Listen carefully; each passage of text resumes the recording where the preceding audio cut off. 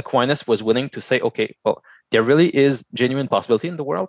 There is genuine free will in humans, and yet God can predict what will happen and bring history to the point where it should, so that the symphony will end in the proper way, so that in the eternal, like the eternal moment will still happen, unfold in the same way that God predicted.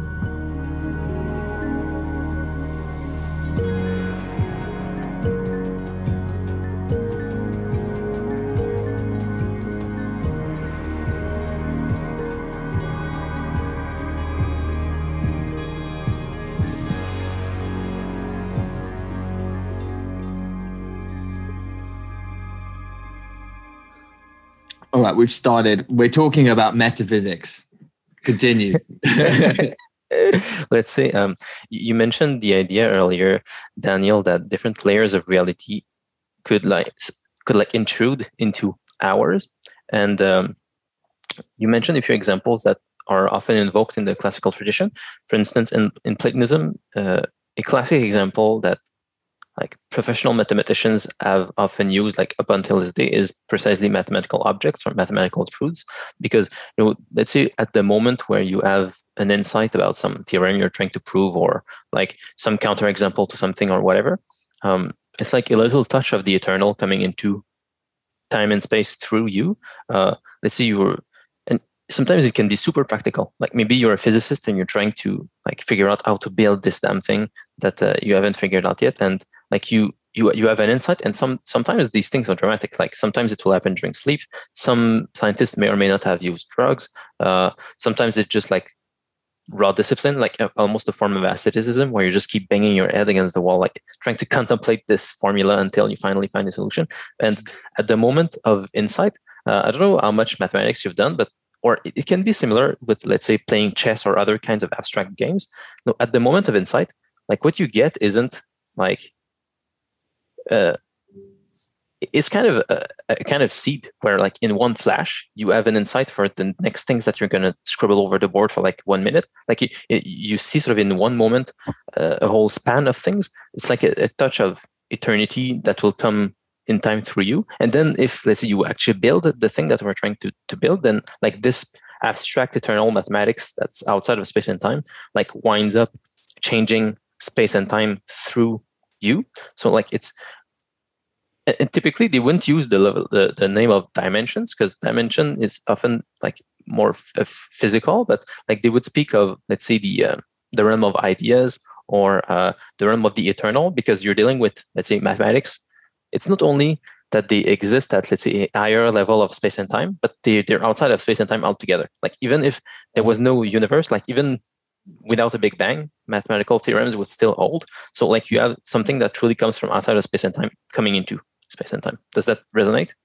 Completely. I like what you're pointing towards when you say that it exists outside of space and time, and to use the term dimensions might be not the proper way to address it.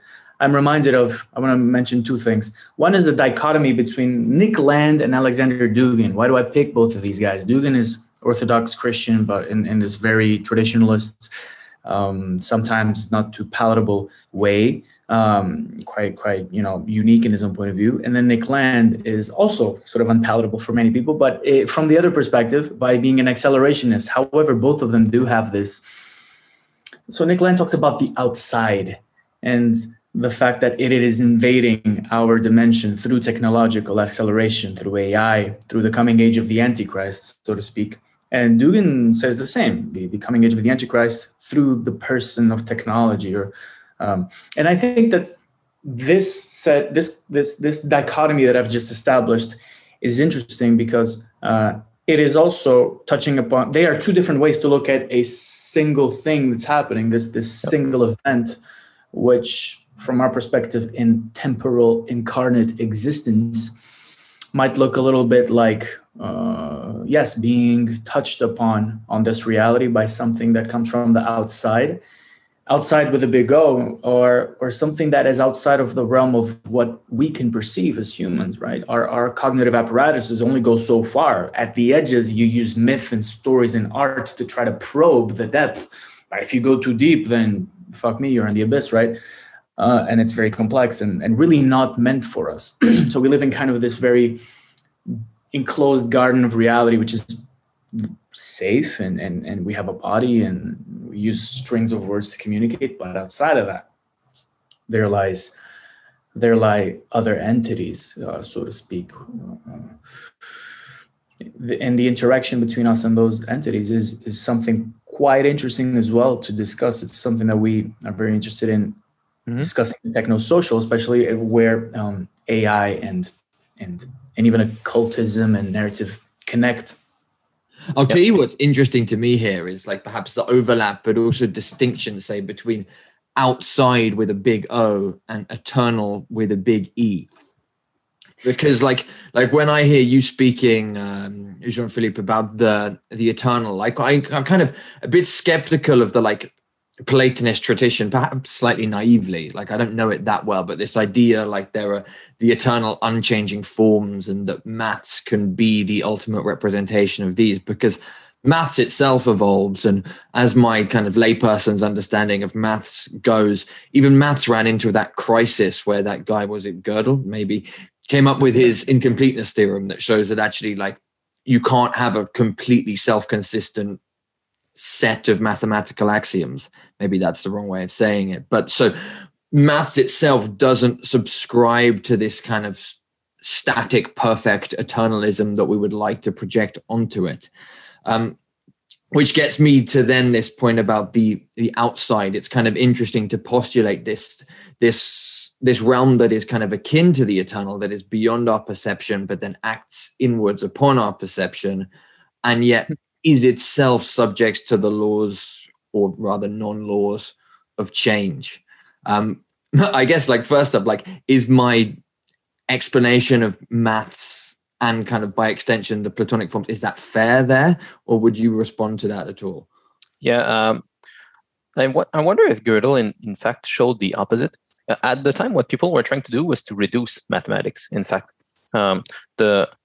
because there had been a few issues in the history of mathematics where, for instance, people were experimenting with changing up some axioms, some adding some or removing some, and seeing what happened, and they were getting much more interesting things than they had expected. Let's say, so back in Euclid's time, I think he had like 5 axioms, and for like thousands of years, this is like what everybody thought was just like true base mathematics. But turned out that by removing one of the postulates, you could still get interesting and meaningful mathematics. So rather than describing like what happens in a flat plane, you could describe what happens, let's say, on a sphere, or like on a tori, or like other kinds of geometric setups.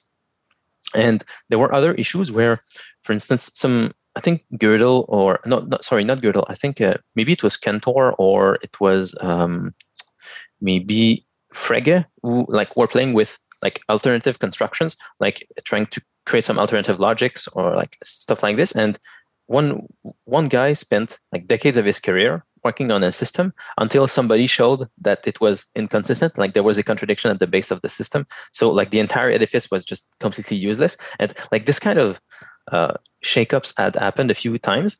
So in order to try and like keep a way for mathematics to be real, what they tried to do, rather than going for, let's say, the Platonist route, what they tried to do was to try and reduce mathematics to something. So David Hilbert explicited the project really well. Like he said, what we need to do is, because mathematics is just manipulating symbols, we can talk about mathematics from within mathematics.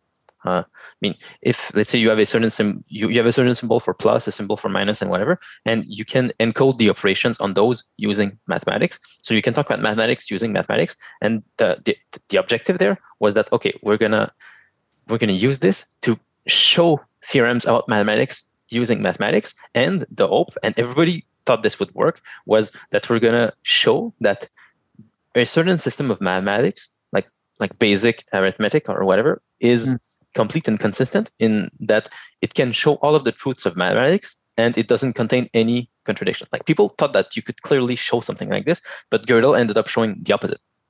But I don't think it has really affected like mathematical Platonism itself, because I mean, Platonists, I don't think they would have expected that you could reduce mathematics in the same way that people were trying at the time.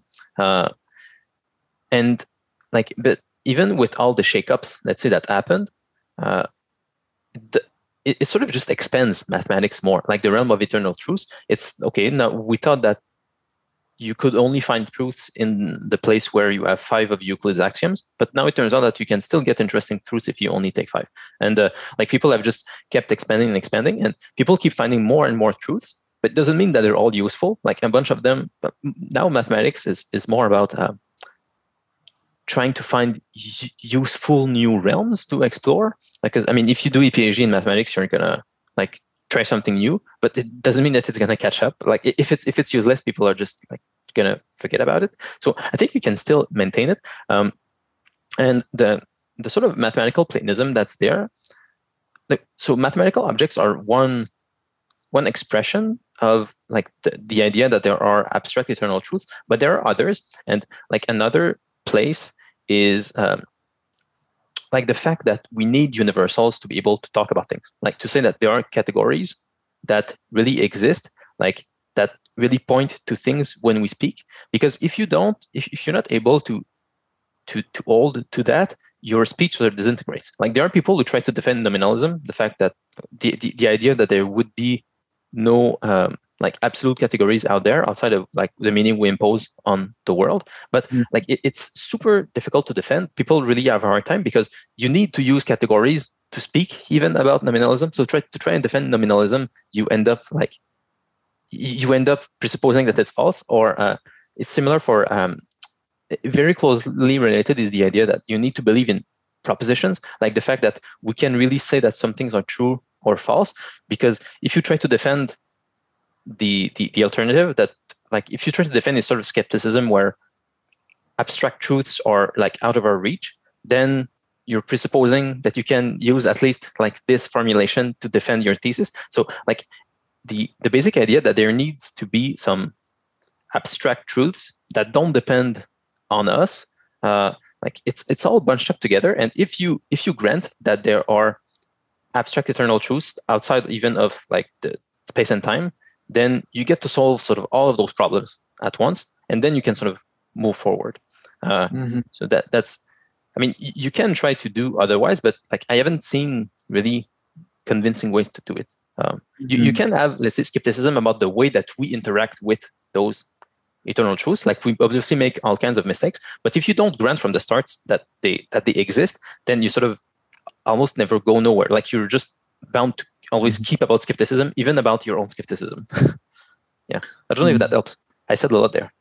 Yeah, let me do a parallel and ask you something. So perhaps the task or the project, like you said, which is a very cool term in here, of mathematics might be described from one point of view as being a way to describe reality or a way to approach these ineffable Platonic abstract concepts and trying to learn from them, trying to draw them back into our reality. Some people say that the instruments which we use, like you were describing, that they themselves are mere constructions and that they are flawed, and therefore the approach to truth will be flawed, which is an interesting point. But you said we cannot do away with categories. I mean, we have 5 fingers. Everyone does. Everything follows from there. I mean, there's no way around it. Reality has a structure and an order, even if it's biased by evolution and by needing to eat every few hours. But my question to you is more like, what is a parallel between the project that you see or that you take up with mathematics? Is that project descriptive? Is it a pursuit, a striving forward? So what's the parallel between that and teleology? What's the objective? And I know you're a Christian, I am as well, and the way that relates, so to speak, with those spiritual practices. How do these 3 things perhaps connect in your view? Yeah, that's a very good question. I'm not sure how it would all fit together. One thing that's worth mentioning is for a lot of people, like doing mathematics can be very close to spiritual experiences. Like it can even be outright spiritual experiences. For a long time, even in ancient Greece, like the Pythagoreans and all of those sects, like they were like really religious movements, because it's like the experience of doing mathematics is a place where you get to experience how the layers of reality can interact with one another. Like we said earlier, how the spatial temporal can interact with the eternal, and like humans can play a mediating role between that. So it's similar to, let's say, how Adam is placed in Genesis to mediate between the world of space and time and God, where, for instance, like the first thing that Adam will do is to name the animals. Like he takes abstract categories and he applies them to concrete individual like bits of matter in field. Let's say he says like, this is a cow, this is a pig, and whatever. Like he associates something abstract with something concrete, and this will sort of always be the role of man in the Bible, and ultimately it will culminate in Christ, obviously, who like completely reunites the abstract, eternal, the ground of all things, to the spatio-temporal world. So I see sort of mathematics as one vertical axis between the eternal and the temporal, and because of that, it can be a good practice. It can give lots of sort of lights to people. Even like in way before I was Christian, like I had this experience when I was doing mathematics. I did my undergrad in mathematics precisely because of that, and then I went through sort of a crisis because of Gödel's incompleteness theorems, which I didn't interpret correctly at the time, I would argue. But like because I was really attempting to reduce everything down, and if I couldn't reduce like mathematics down, then it meant that it probably was an illusion too. But it took me a while to like get the idea that there could be like a really eternal realm that interacts with ours. But like there have always been mathematical Platonists among mathematicians. Like to be able to do mathematics, like it's way better if you think that the things you're studying actually exist. So like there's like kind of an element of almost of fate. Like you things will go better if you sort of make the like if you're willing to interact with mathematical truths as if they're eternal, and then like you get to solve a bunch of problems that I mentioned earlier, and your mathematics actually go better. Like you get to show more things, your career goes better. And once you have this pathway, then it opens the pathway to other like ways to connect the eternal and the temporal. Like you lots of people have this experience through art, like different kinds of arts. Lots of people have this experience also in, let's say, in ethics. Like let's say you have a certain problem you're trying to fix in your family or whatever with your friends, and you can have moments of insight where like in one flash you see all of that you can do to fix those problems, for instance. So like there are different paths between the eternal and the temporal, and mathematics is one of those that I see. Does that help answer like fix the three things you mentioned, Daniel? Yes. I wanna bring something up. When we are, sometimes people argue that mathematics and some other things, and bear in mind, I'm very bad at, I'm trying to, when I speak about mathematics, it's from a philosophical perspective and trying to craft my point of view there. But many people argue that it is but an instrument that is socially conditioned by humans, that by no means it contains perfection, and that the path that establishes towards perfection is flawed. But I would argue, and this is what's interesting for me. So there's this thing which is a feedback loop between us and our tools, right? If there was no medicine, I wouldn't be alive. Technology, as it comes, it really gets embedded into who we are. And this feedback loop, this causal relationship that is very simple as an example that I just gave, also extends to things like language and other conceptual tools such as mathematics. So it's not so much that math is a thing that's here and we are here and we use this thing here as subject and object. No. Mm-hmm. The way we even conceptualize and engage in the process is mathematical. So what is 2, right? The nature of the number 2, for example, it is not only a feature of the world out there objectively, but also a feature of how we are able to divide up and perform cognitive tasks with reality from the within. In other words, within and without, they're the same thing.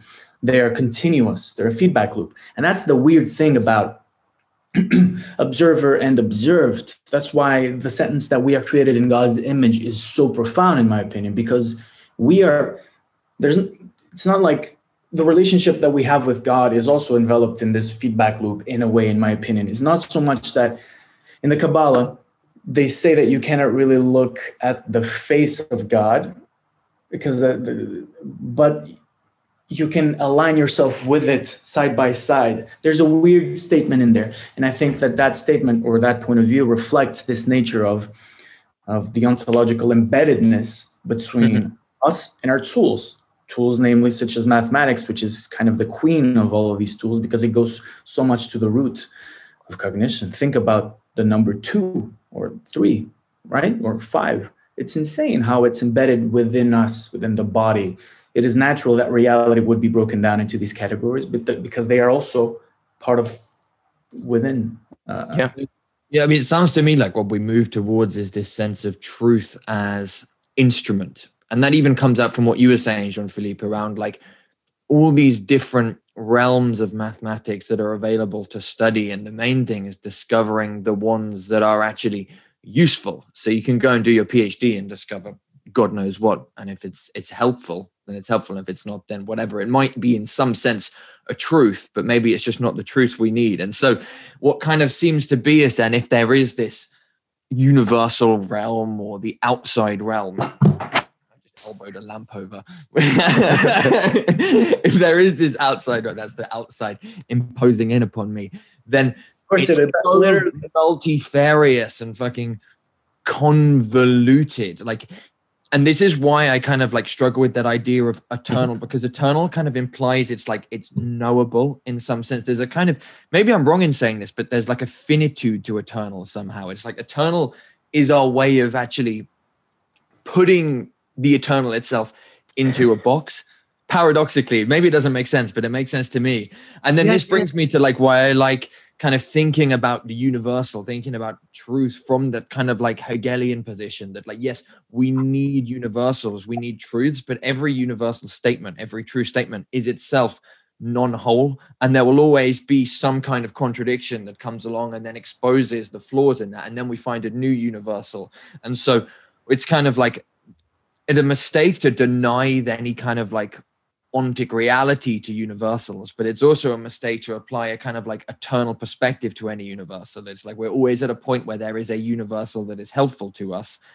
And I don't know whether that gets encapsulated within a Christian perspective or not. Yeah, it's a really good question.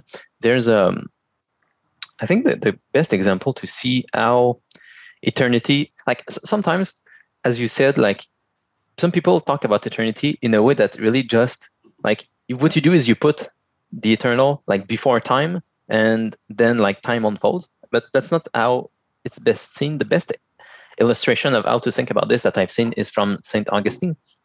He used the example of a piece of music.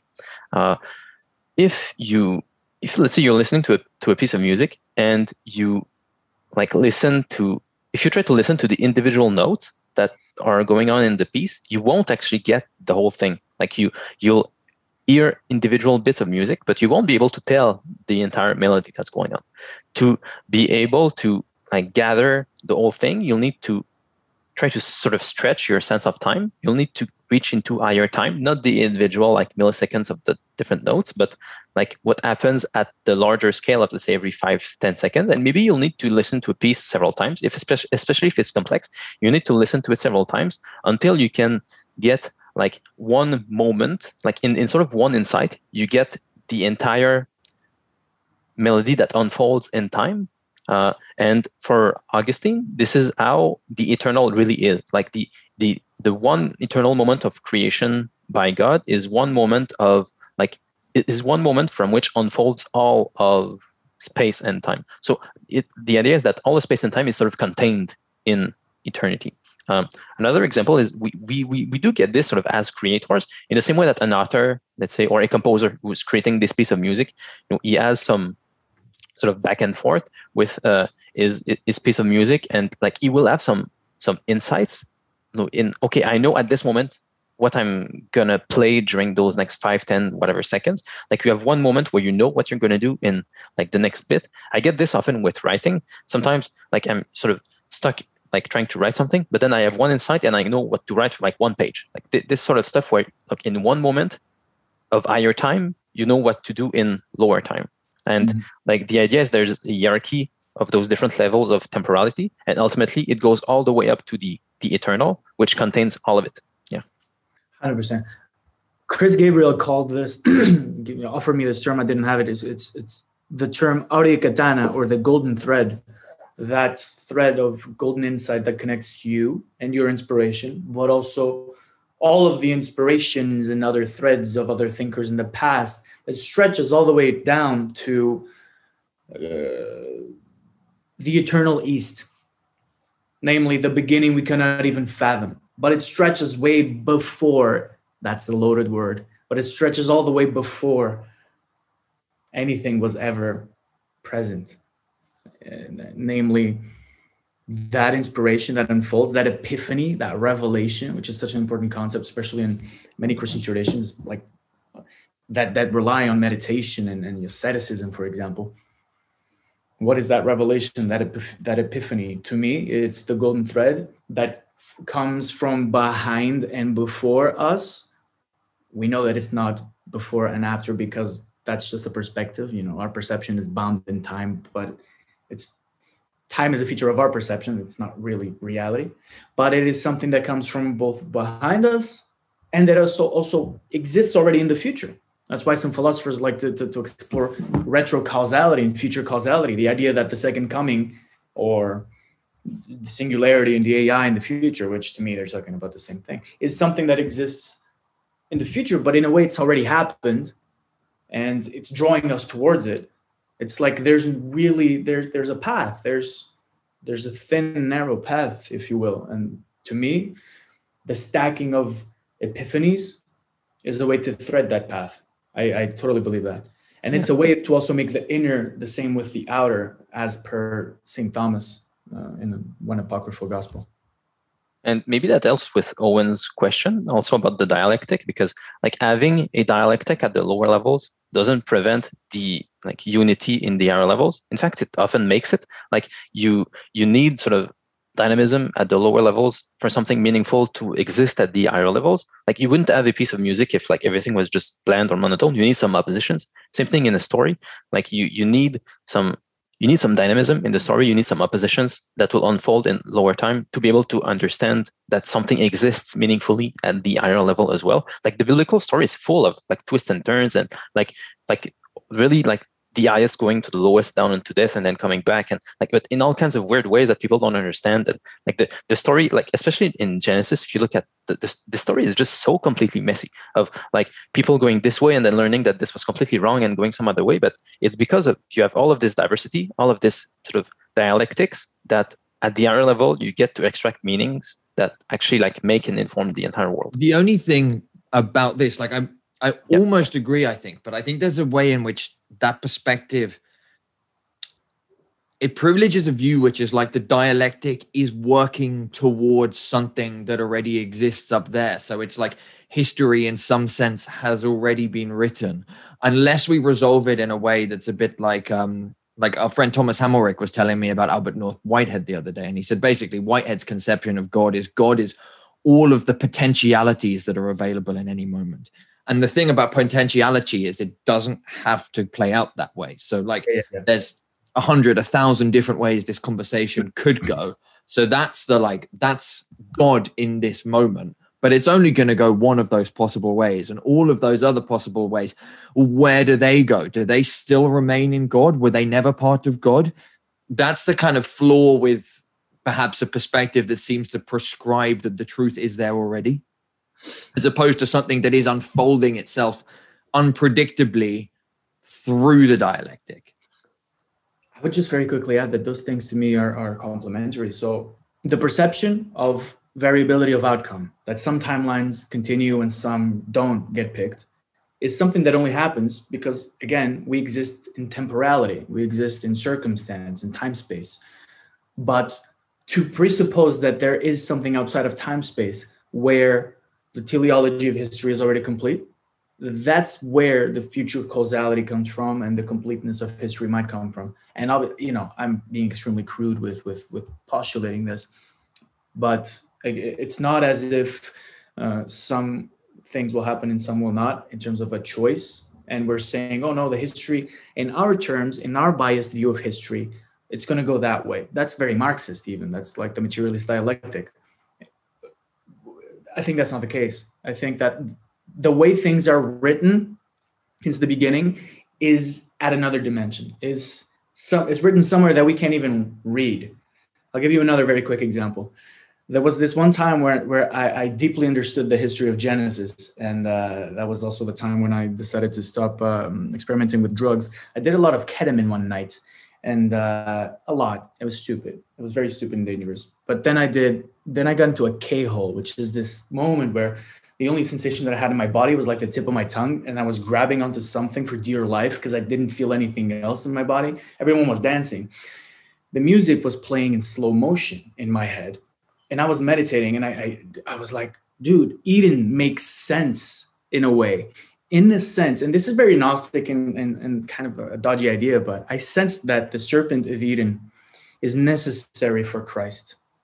In other words, that there's a certain, that when for God to make himself man and to come into the valley of tears and suffer and go through the beauty and the highs and the lows of it and to offer himself for it, also might presuppose that he would have to cast us out, cast himself out into history and go through this tumbling down forth through history.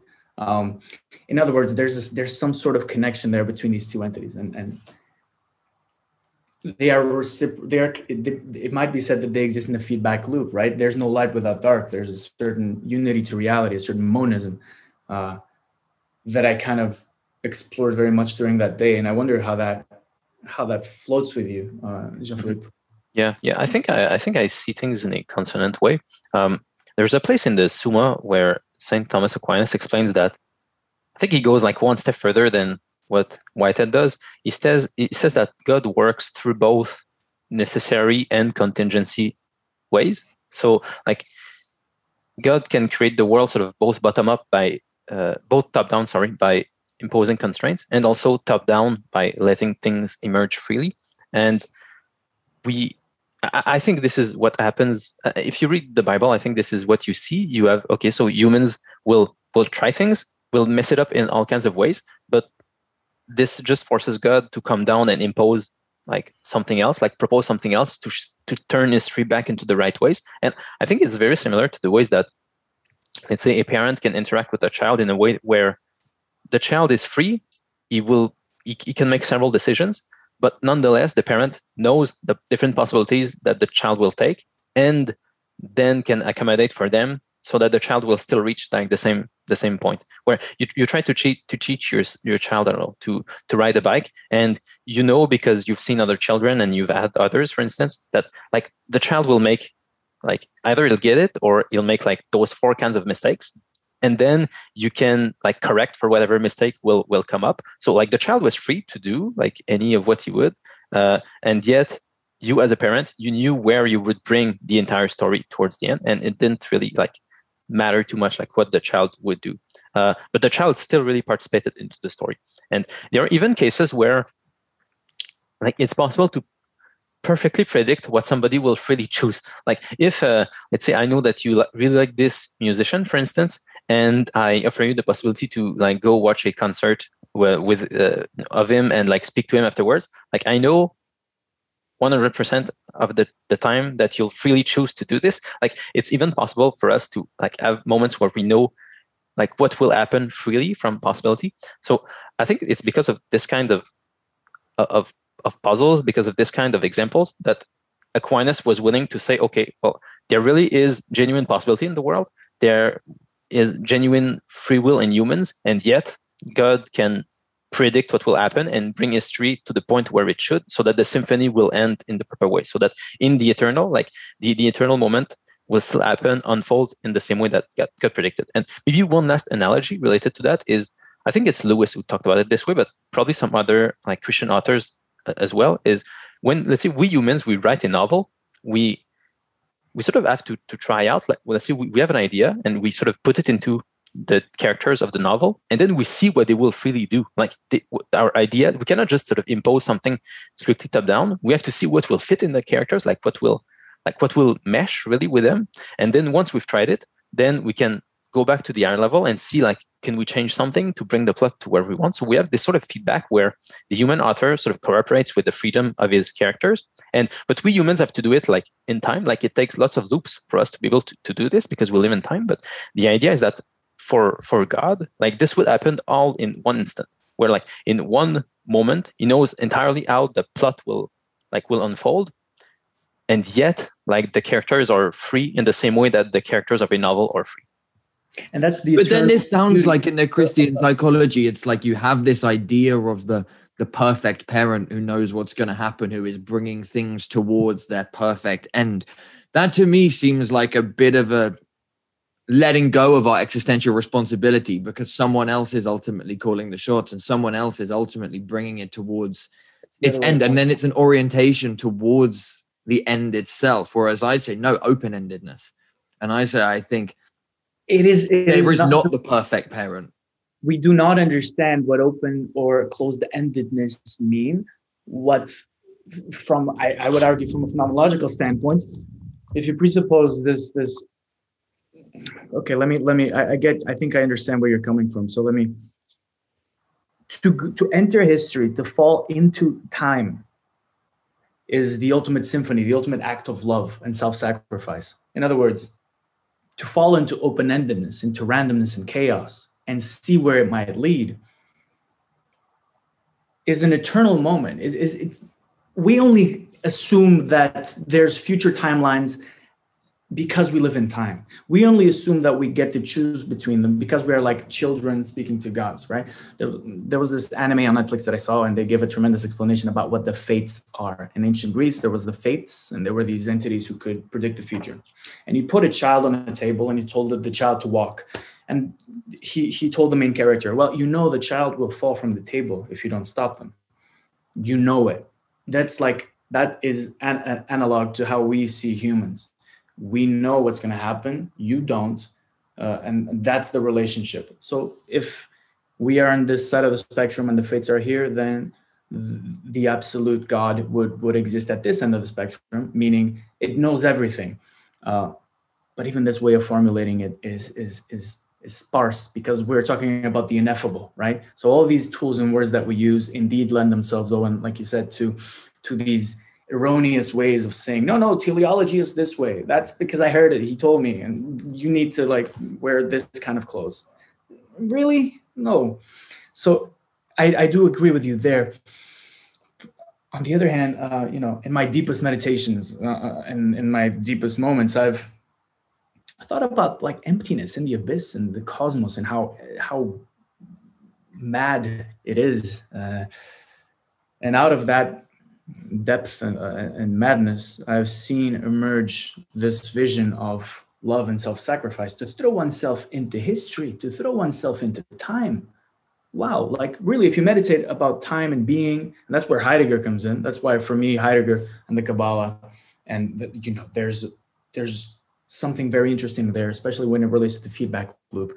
The question being, where does being come from? Where does time come from? What exists behind and possibilitating time?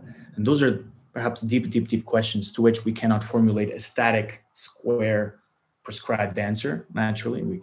In the same way that if you tell me that to love God, you have to do X and Y, I'm like, really, bro, it's dodgy. But I do understand where it comes from. It is only that, when you have these higher dimensions, it's trickle down metaphysics. When it's like you have 5 or 10 levels in the Kabbalah, and at the top it's just one thing, and at the bottom it's infinite things. And as the one thing seeps through the levels, there's one thing, seeps down to level underneath. There's 10 things, maybe the archangels. It seeps down a little bit before it has multiple angels, or how they call them these days, the UFOs, and they seep down into these helpers, these angels, these fairies, these celebrities, these images, these spectacularized, commodified images as per Guy Debord in Society of the Spectacle. And then they seep down into our reality. But there's lossy compression as it seeps down, right? The information gets lost. God takes this pain of the loss of compression by becoming man, by saying, shit, I'll have to eat and shit and have 5 fingers in each hand to become and to sacrifice. And that to me is the fall. And it's also a beautiful story, as in, wow. I'm with you. And the moment where the Christian theologians went wrong was when they resurrected him and put him back in the eternal. Let God become man and then let him suffer as man and experience the limitation and finitude.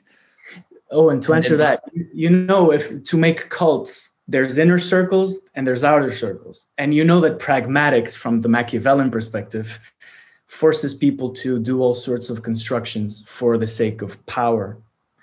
And this is, it doesn't surprise me that some, like the Borgia Pope was having orgies. It doesn't surprise me. And it was written in a way. In other words, how could it be in any other way? No. And that's also part of wow, what a magnificent symphony. I know this is a good thing to say when we look at the highs of the beauty of the world. What a magnificent symphony. But also it's very dodgy to speak when you're looking at the lows. Oh, wow, look at the pain that we've all been through throughout history and all these destructive things. But the whole composition of the universe, if you could even actually use the word whole and universe, which is very complicated. What a song, it's beyond us, yet within us. Yeah, and I would be willing to go really far with the resurrection to so the basic idea, I think, about, let's say, the worry that we have about, let's say, putting God as a beneficent father that takes care of things, it's that it doesn't look obvious from the world outside that there is such a thing, because the world doesn't seem to be going all that well necessarily. And all big traditions have some basic argument for the teleology from within the world. It's only really recently that people started to find this less convincing, but I think, if anything, they've become more convincing. Let's say, just as an abstract argument, if you look at, let's say, just the intricate ways that the laws of physics are set up so that something exists, like there are traces where there seems to be teleology for things to exist somehow, but obviously things went wrong at some point, because we see all kinds of death and tragedy around us, and there's all kinds of countries where there's all kinds of huge mess. We're kind of we're really lucky in the West right now, but who knows for how long it will be. And the 20th century was pretty bad even in the West. So with all this, how can we affirm a beneficent father? Then Daniel really brought it out well. I think it's the idea that, okay, well, if this is wrong, but you also have God himself coming down into time to redeem it all, I think it's really coherent that if there's sort of a teleology at the bottom of things for the eternal to come and make the temporal, that if the temporal goes wrong, then it still has to stick back together. If the temporal and the eternal are starting to split apart, but at the very being of things is the fact that the temporal has to come out of the eternal and then return back to the eternal, because it's teleology. Then if things are starting to split, to scatter, then you need the eternal to come back to the temporal to save it back. And so on the one end, you do have sort of the condescension, that's the incarnation and Christ dying, but you also need really something to bring it all back together, and that's what the resurrection is for. There's literally the ascension, we said, where Christ literally came back into heaven, and it's afterwards that the church was founded. The apostles were really a huge mess before Pentecost, where they received the Spirit, and then Peter started to speak boldly and converted all kinds of people. That's where the kingdom started to spread. And I believe it's important to stress the ontological claim there, the fact that the fabric of space and time had broken down away from the eternal. We really do want to say that this was not only repaired, but even improved by the incarnation and the resurrection. We want to say that after the incarnation, crazy things have been happening, all kinds of miracles, where you can even see it in the structure of the miracles that Christ did. He did some miracles that show how the eternal and the temporal meet ordinarily. He did it in a condensed way, for instance, by multiplying loaves and fishes. I think we talked about this, Owen, not too long ago. But in those are cases where God takes eternal patterns that typically take, let's say, a year to unfold, like the multiplication of loaves and fishes. Fishes do multiply, and loaves also as well. Just that it happens through, let's say, fishing and through agriculture. Mm-hmm. But this typically takes months. But if the eternal himself comes down into the temporal, then he can do it much quicker. In one afternoon, he can multiply loaves and fishes. But Christ also instituted some new patterns, some new ways for the internal and the temporal to meet. For instance, walking on water. That's a much more dramatic kind of meeting of heaven and earth than typically happens right now in creation, because in walking on water, your mind, the capacity for something abstract to interact with something concrete, something full of potential like water, is increased. Like right now, I just control the water in my body, for instance, and it's fairly limited and I can die and all kinds of things. But there's this idea that after the eternal and the temporal have been stitched back together, like the union will be much closer than it used to be. Like that then before the fall, before the serpent, to bring it back to what Daniel was saying, at this moment, like we'll be able to walk on water. And the claim, it really is that like to stitch creation back, you need the eternal to come back in the temporal, but you also need the temporal to emerge back into the eternal. And like this means, among other things, like Christ coming back, resurrecting. This means like us walking on water and all kinds of other things. Interesting. This relates, Owen, as you know, or rather, I would claim that it has a relationship with eventology, namely that there was, regardless of where you put the date of the beginning of the events, that's 2,000 years ago with Christ, 4,000 with Zoroaster, 10,000 with agriculture. You could say that there's a pre-this and there's a post-this, post-event and pre-event, which is, or I would argue, following the dichotomy of nomadology versus eventology, that nomadology might be the eternal, a sort of static, in repose relationship with the eternal, whereas humans are nomads. They every year just looks like every other year. They're in an eternal camping trip with 100 of your closest family members, and nothing really changes. Then boom, something happens. Something invades from outside. This is why Nick Lang got mad, because he saw it, and perhaps his moral, perhaps the spiritual angle from which we approached it made him see it as this techno-capitalist beast invading, and I don't blame him. There's other angles based on where's your initial vantage point to look at this phenomena and see other things at play, regardless of the tastes that we put on the angle that we have, a taste that is naturally temporal, the palette of colors, the words you use, whatever. The phenomena can be said to be the same, namely that the event was the birth of a time that had a teleology. In other words, it's no longer the same. It's no longer sort of more the same. It is as if the eternal touched upon the temporal and inspired it, gifted it with gravity. It's Promethean, really, to make it progress, to make it be directed somewhere. In other words, we are humans today in a techno-capitalist society, drivers of this ethos, or drivers of the event as well, right? When we have epiphanies and revelations, and when we use our technique and art and skill and engineering to produce and to go forward, what are we doing if not accelerating the cause of the eternal, so to speak, which is a weird way to wrap things up. But this is where Dugin, Christ, land, and Bard mingle, and in Prometheus, really. So what I kind of come to thinking about what you were saying a second ago, Jean-Philippe, about like when there's a time of, say, dissolution and chaos, and then the divine comes down to the eternal, comes to the temporal to stitch things back together. I say yes, but maybe that's a function of the people in the chaos needing to create for themselves some kind of truth or universal as instruments so as to stitch themselves together. So in a time of dissolution, a time of the flood or the Tower of Babel or the postmodern internet explosion, there is some kind of transpersonal value that needs to emerge to sit over people's heads. And it's had various names. It's been Christianity, it's been nation. We're at a point today where we feel like we need some kind of new transpersonal value, or maybe it can come back from the previous transpersonal values like we've had. And I've got a lot of space for that thinking as well. But what it comes to for me is it is truth universal as instrument. It's deciding to view the outside in a particular way so as to stitch together the temporal in a way that works.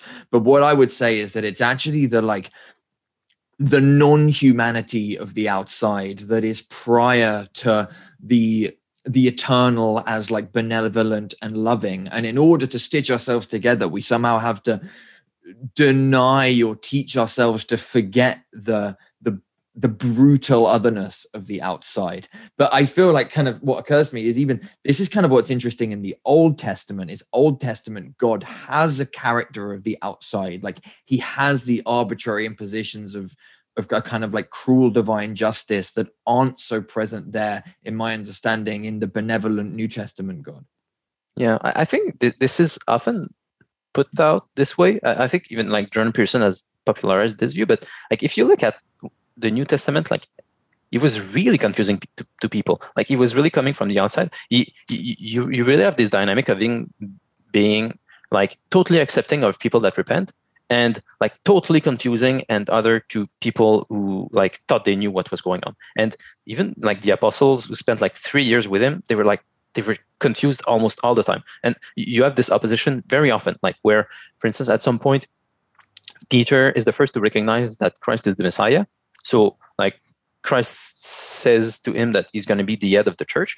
But then right after Peter thinks that he understands, he says that he's going to prevent Christ from going to Calvary, from getting crucified, basically. And then immediately, like Christ just tells him, "Get behind me, Satan." And you always have this mix of mercy and pushing away, this mix of the eternal trying to bring the temporal back together, and also pushing away of the bad parts of the temporal.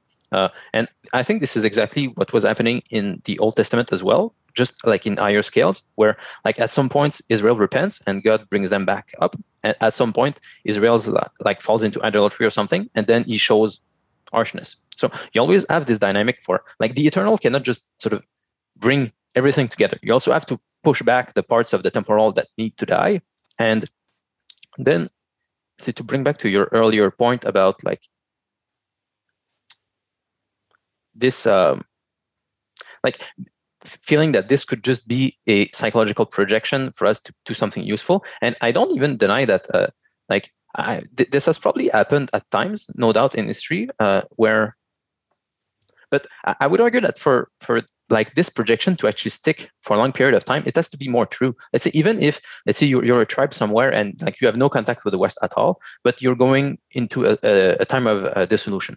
Well, if you want to like create a new myth that will allow yourselves to put yourselves back together, you will have to create something that is genuinely higher. You have to find the real pattern that will really pull you up. Like you maybe won't be able to find something eternal. In fact, like lots of tribes would just wind up with like animistic kinds of gods where you would worship, I don't know, a mountain or something else. But like just by even this would have a real ontological reality, or I would argue. Like if people all gather, let's say, around a certain mountain and they ascend, and like maybe they bring it with like ascetic practices and they make sacrifices, and they have all kinds of rituals, like this will have real causal power as well, and this will really pull them back together, and maybe this will really allow them to go through the flood, for instance. So like I do think that then it becomes like a matter of like how high do you think that this ontology can go? Like if let's say you add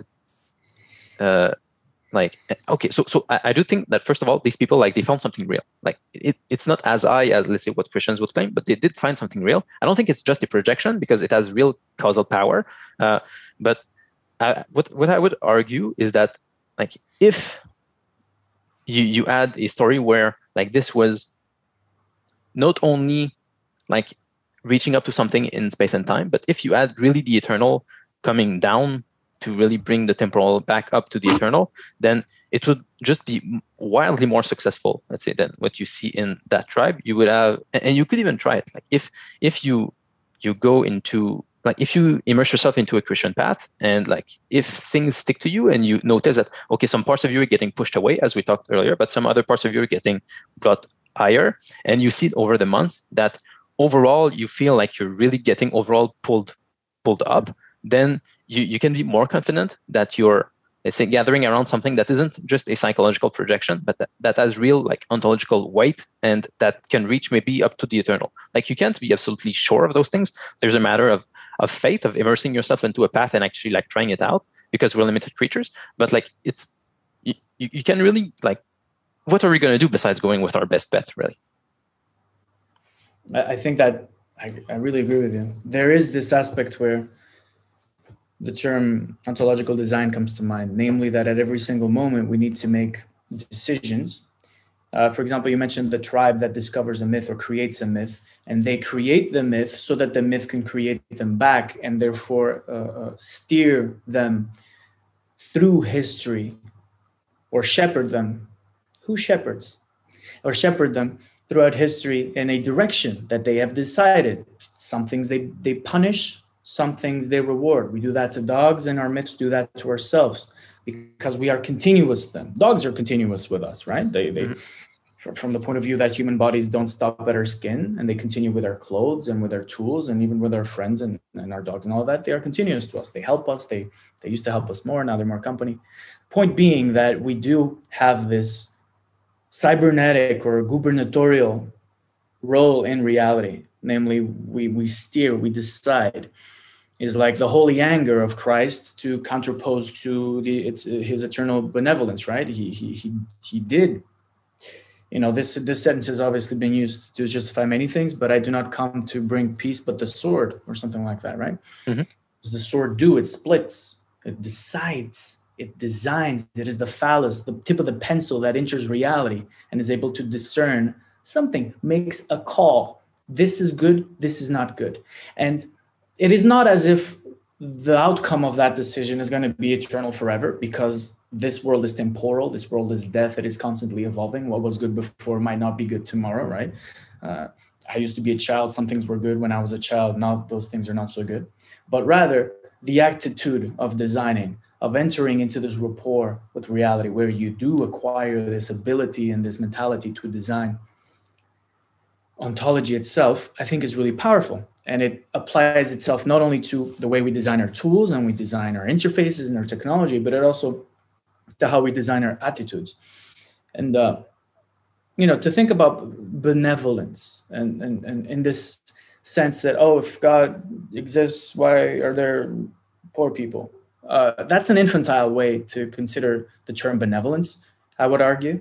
I would say that benevolence in the eternal sense encompasses the horror of the abyss, the horror of incarnation, the pain, and it's Job, right? Wasn't he tested? Like God made him sick and all that just to test him? Well, that's weird, right? But that's the weirdness of God when you stare him in the face. Nietzsche, which is surprisingly a guy who's got a lot of good things to say about God, said, for the followers of the light, stand in the shade. In other words, don't look to the sun directly. It's not meant for you. In other words, you will be awestruck by the horror. There's madness. There's abyss. Like, it's not. We would do well to tread carefully when it comes to that distinction, and that's why, for pragmatic reasons, the myth as instrument of God has to be made in such and such a way. Because, the occultists and a lot of hermeticists, they say milk for young babes and meat for grown men. Namely that there is a requirement in terms of moral composure, in terms of our ability to digest these things, that needs to be fulfilled before one enters that. There's preconditions to be fulfilled. So what occurs to me based on what you're saying about ontological design and perhaps myth as instrument, and this idea that maybe the power of the Christian religion, the Christian understanding, is that there's something meta-religious about it. In a sense, it kind of reveals very explicitly the way that the universal acts upon the temporal in order to craft it towards a particular dimension. That's kind of what we've been talking about a lot here. But maybe that's not actually the best instrument to adopt. So it's like the example that comes to my head is like the best leadership manual perhaps wasn't written by the best leader. It's written by someone who understands the process of leading very well. But there are other values that can be instilled other than, say, the ones that come from Christian thinking. Perhaps we can only have this conversation because we've had 2,000 years of Christianity, which has taught us to think about religion as instrument, as opposed to just unconsciously accept it as instrument, as, say, our tribal forebears may have done. But at the same time, we can do perhaps the ultimate thing to do with the Christian teaching is actually to open this angle upon all religions and ask, what is the value that it is selecting for? What type of community does it produce? What is the eternal truth of this people and then which is the best eternal truth for my people. So I'm bringing a massive relativism into it, basically. Mm-hmm. Yeah. Well, yeah, there's a... Oh, go ahead, Daniel. Just make a quick parenthesis before I pass it on to you. That's such a Christian thing to say, Owen. Heidegger said, questioning is the piety of thought. Christianity is the most successful religion of the event because it says, be more pious, progress. So that's a really Christian thing to say. Yeah. As a process. Go on. At its best, Christianity has always been able to go into other lands and integrate the best parts of that culture and then bring it up into its own narrative. And it's hard to say. Okay, I think like trying to deal with things when you get to this scale is really difficult because it's like you need to become a saint in all traditions to be able to really judge them, because even after years of time in a Christian path, you still don't really understand the whole of Christianity. Unless you've already become a saint, it's already hard enough for you to judge your own tradition. So if you try to also look at the other traditions and see what's the truth of them and how you can try to incorporate one into another, it's such a vertiginous task to try to give to yourself. And the perennialists were trying to do that. There was a whole wave of perennialism 100 years ago. Maybe it's coming back, I don't know. But yet people like René Guénon and others were looking at different traditions and trying to amalgamate what they could into something coherent. But it was super difficult for them, and lots of them wound up becoming lots of them wound up with lives that you wouldn't want to have. It's a way to disconnect your head from your body when you spend so much time doing abstract stuff and getting pulled into different traditions. It's really gives you kind of vertigo. Where, for instance, Guénon spent his last year being very paranoid about he thought that he was undergoing magical attacks from anti-traditionalist people in North America who were opposed to all of the truths of the different stories that he was trying to bring up and so on. And I don't know, maybe he was really victim of some magical attacks, but it didn't look like a great life to have, and even made lots of people crazy. There's lots of anecdotal evidence of people diving into this kind of works and just losing their minds, really, because there's if you're not a saint in all of those traditions, trying to study them at this level will pull you apart. It's such a dangerous thing to do, but I do think that it is what we have to do ultimately.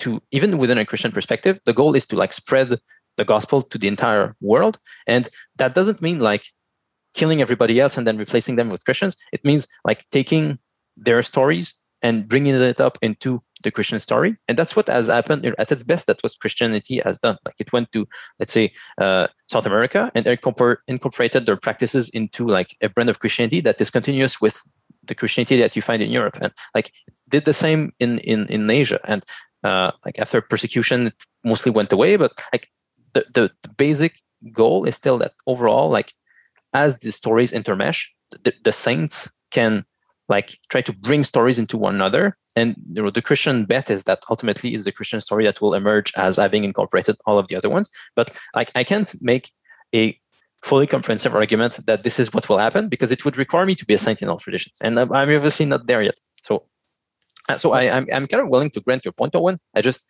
think that it's sort of it's very open, and I think to make ways towards that, we have to become a saint. We have to become saints in those traditions.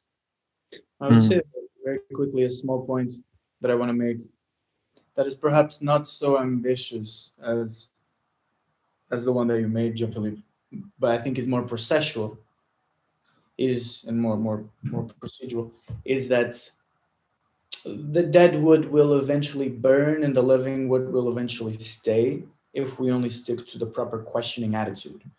Namely,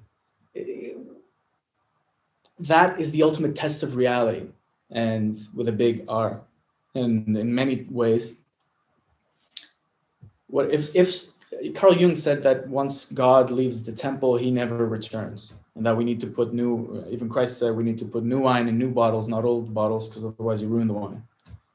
And as we move forward in history, some things we see are wrong, some things we see are valuable, some things need to be reinvented, some things need to be invented anew. And I enjoy much more. I put my faith in the process, in the movement rather than on the shells, which may at some point become empty, which is something that history has shown, right? So many gods or saints were worshipped by these and those, and now nobody remembers them.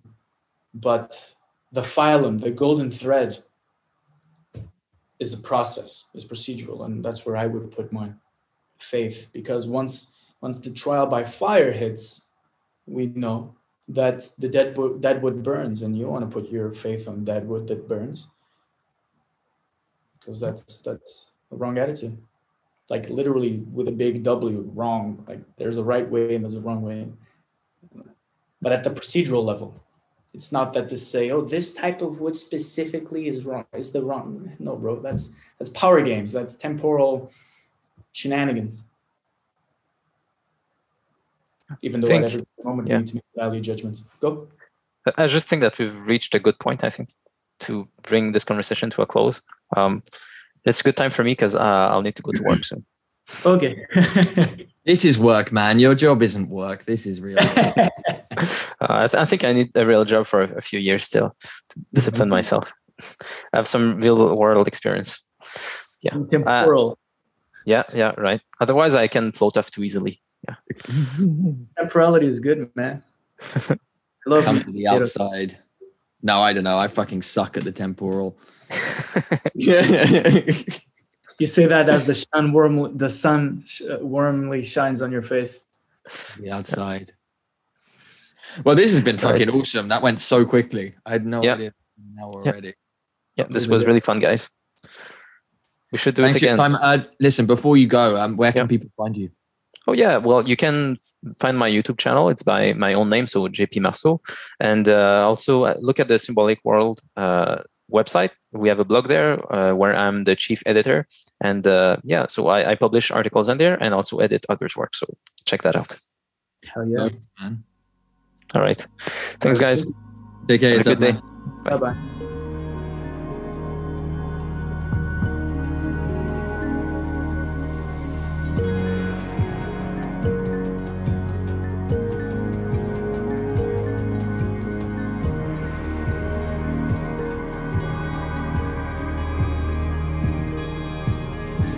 We hope you enjoyed the show.